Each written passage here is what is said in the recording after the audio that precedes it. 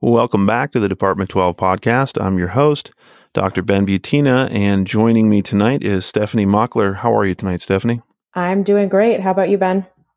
I'm doing well. So, Stephanie has joined us tonight to talk about coaching. And since this is the first time, I can't believe it, but we've been doing the show for 3 years and we haven't talked about coaching.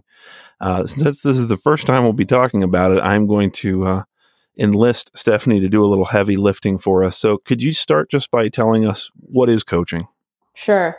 Well, like many other topics in IO, coaching has several definitions, right? So depending on who you talk to, you might get a different answer here in terms of what coaching is.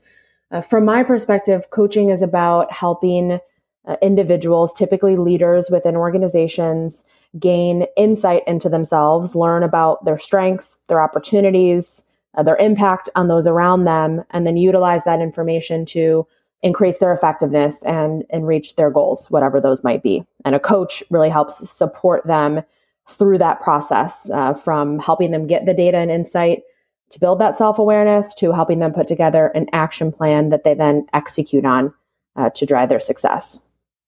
Okay, very thorough. So you are a leadership consultant and executive coach and head of insights at Vantage Leadership Consulting, and you are the founder and owner of the Female Leaders Edge, which I understand is sort of a specialty coaching practice for women leaders. Is that right? Yeah, that's correct. Okay. You also have your MA from DePaul in IO Psych, and you're working on your PhD. Can I ask, did any of your coursework or your research focus on coaching at all? Interestingly enough, it did not. So I had one special topic course that I took that talked about the employee life cycle. And we had a couple of sessions where we talked briefly about coaching, specifically what coaching is and how it differs from mentorship or sponsorship. But beyond that, I did not have any formal training in this space. Yeah, and I don't think that's uncommon because even though coaching's been around for a little while now, I think it's still fairly new to the world of IO. Is coaching licensed or regulated in any way?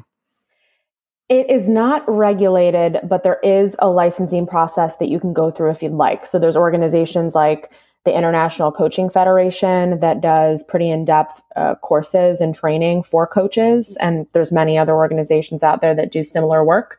And so you can have a certification, and sometimes that can help in this space. Sometimes clients will ask specifically, where were you certified or do you have it? But typically when you have a master's degree, and particularly a PhD in IO Psych, I find that credential and training helps people develop the right skills to become a good coach without needing that additional certification. That's really interesting. So I am assuming that most of our listeners are familiar with counseling and psychotherapy, at least academically as part of our coursework. Could you differentiate coaching from either one of those sort of mental health treatment modalities? Sure. So I would say that the biggest difference is in the context that you're helping someone develop within. So coaching, executive coaching in particular, is really rooted in the context of an organization or someone's career. Now, that's not to say that we don't talk about personal life. I certainly do in my coaching. I want to make sure I'm helping people get more effective in ways that aren't going to negatively influence, how they show up with their families or otherwise. But the boundaries are different. And I think as a coach, it's really important to set those expectations and boundaries up front because it's very easy for them to get blurred over time. So I think that's the biggest difference is context and the boundaries that you set. And then certainly the reason why an executive coach is brought in would be different as well. We're typically helping good people get better versus helping someone that has maybe something that they're dealing with that's a broader issue. Oh, yeah, that makes sense. You talked about the sort of certification process that's available through International Coaches Federation, and I've seen plenty of other certifications like that. In your opinion, is coaching overregulated, underregulated, or just about right? I think it's highly underregulated, to be honest, Ben. I don't think that there should be a broader certification process that's necessary. But I think with social media these days, people call themselves a coach in all sorts of contexts. So there's empowerment coaches, health coaches, leadership coaches, mindset coaches, and almost anyone can label themselves as a coach without having any credentials, really. You don't even need to have a college degree, right? You could be a 18-year-old who says, I'm a coach. And so I think that insofar as there's some consistency with, who are the coaches you'd pick for certain things, that some more regulation would be helpful. So that's interesting. You talked about, who would we pick as a coach in certain contexts. So what I'm wondering is, if you let's say you're a client and you're looking for a coach yourself, would you choose someone that has a sort of a specialty in the issues or problems that you would like to work on? Or would you pick somebody who's more of a generalist who you kind of personally click with? What would make more sense to you? The latter makes more sense to me, and that is the process that we use at Vantage as well, where I work at the firm that I work at. Is we offer our clients a couple of different coaching bios, and then we set up what we call chemistry check conversations, where you just get a chance to connect with potential coaches, and essentially the coach is being interviewed by the client. And so I do these all the time. And it's an opportunity for the client to get a feel for who they might work best with. It often doesn't really matter, even if a coach has expertise in the specific industry that they're going to be supporting a leader in, or anything. The personal connection in that chemistry and training is critical from my perspective. Okay. So you're coaching in a couple different contexts. One is Advantage, and you described a little bit about the process of how clients can select a coach from bios and do these chemistry checks. But you're also the founder and owner of the Female Leaders Edge, which it seems like is more of a specialty for women leaders. I'm curious, what is the most common issue, problem, or goal that you see your clients in that context bring? Yeah, well, there's several. I think one is really figuring out how to navigate organizational structures and cultures that often aren't as friendly to women. So many of the people that come to me are high performers, high achievers. They have really specific goals for themselves, but they find that they just run into walls when it comes to trying to work their way up in certain organizations, in certain industries in particular that are much more male dominated. And so finding ways to push past that is one of the most common issues that I see. So when you're working with someone on an issue like that, or helping them sort of overcome these obstacles, is it more asking them questions to help clarify what they need to do, or is it more advice giving, or is it a little of both? It's a little bit of both. I find that it often depends on the level of the individual and how much career experience they have.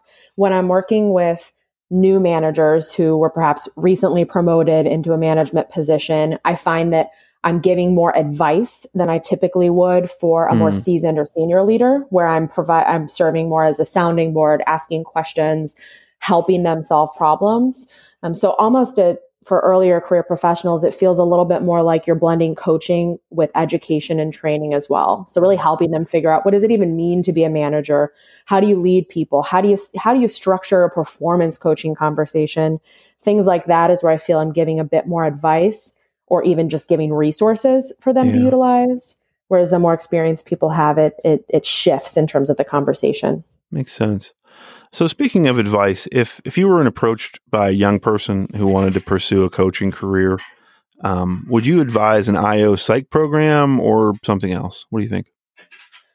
I would advise an IO psych program. Now, of course, I'm biased, right? So if I challenge myself a bit there, that's okay. The audience is too. Yeah. So IO, all the way. We're all IO nerds here, right? But the thing that I've seen in the industry is that those that have a clinical psychology background or a counseling psychology background do really, really well as coaches too. So the firm that I work at now is about a 50-50 split.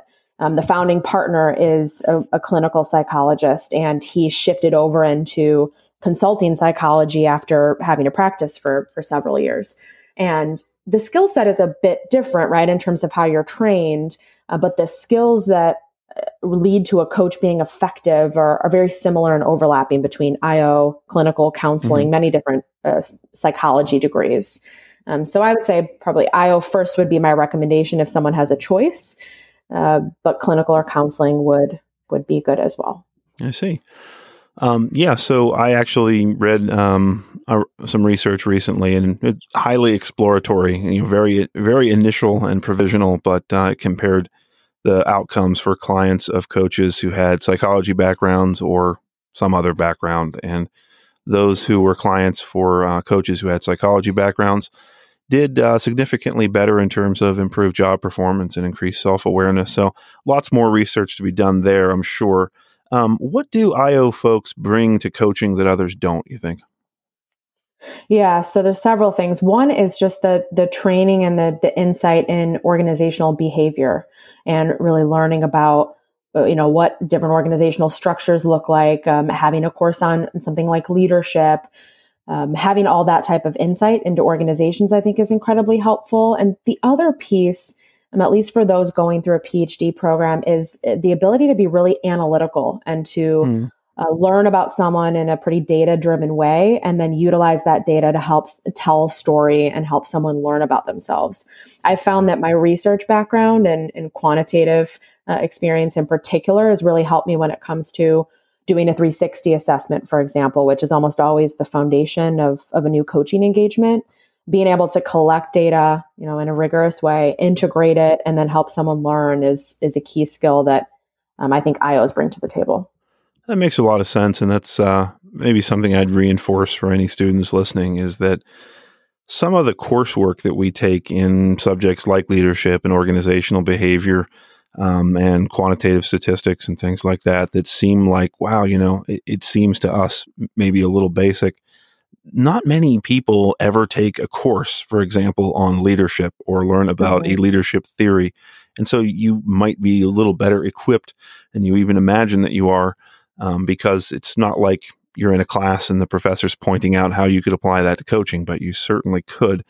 I want to talk to you about research a little bit because, as I mentioned at the beginning of the show, I feel like we're just starting to dip our toe into coaching research in the IO world, and even in the sort of cross-disciplinary coaching psychology and coaching journals. It still feels relatively fresh, and there's still some basics that we're figuring out. So Yeah. I'll put you on the spot here. If you had an unlimited research budget, personally, what coaching-related question would you pursue? It's a great question and not something I've ever thought about before. So thank you for putting me on the spot on that one. What I would really like to do with coaching, I would want to ask, is coaching a valid way to improve leadership effectiveness? And I know that's quite broad, but we validate our assessments in terms of their ability to predict job performance, right? Or even their ability to predict leadership potential.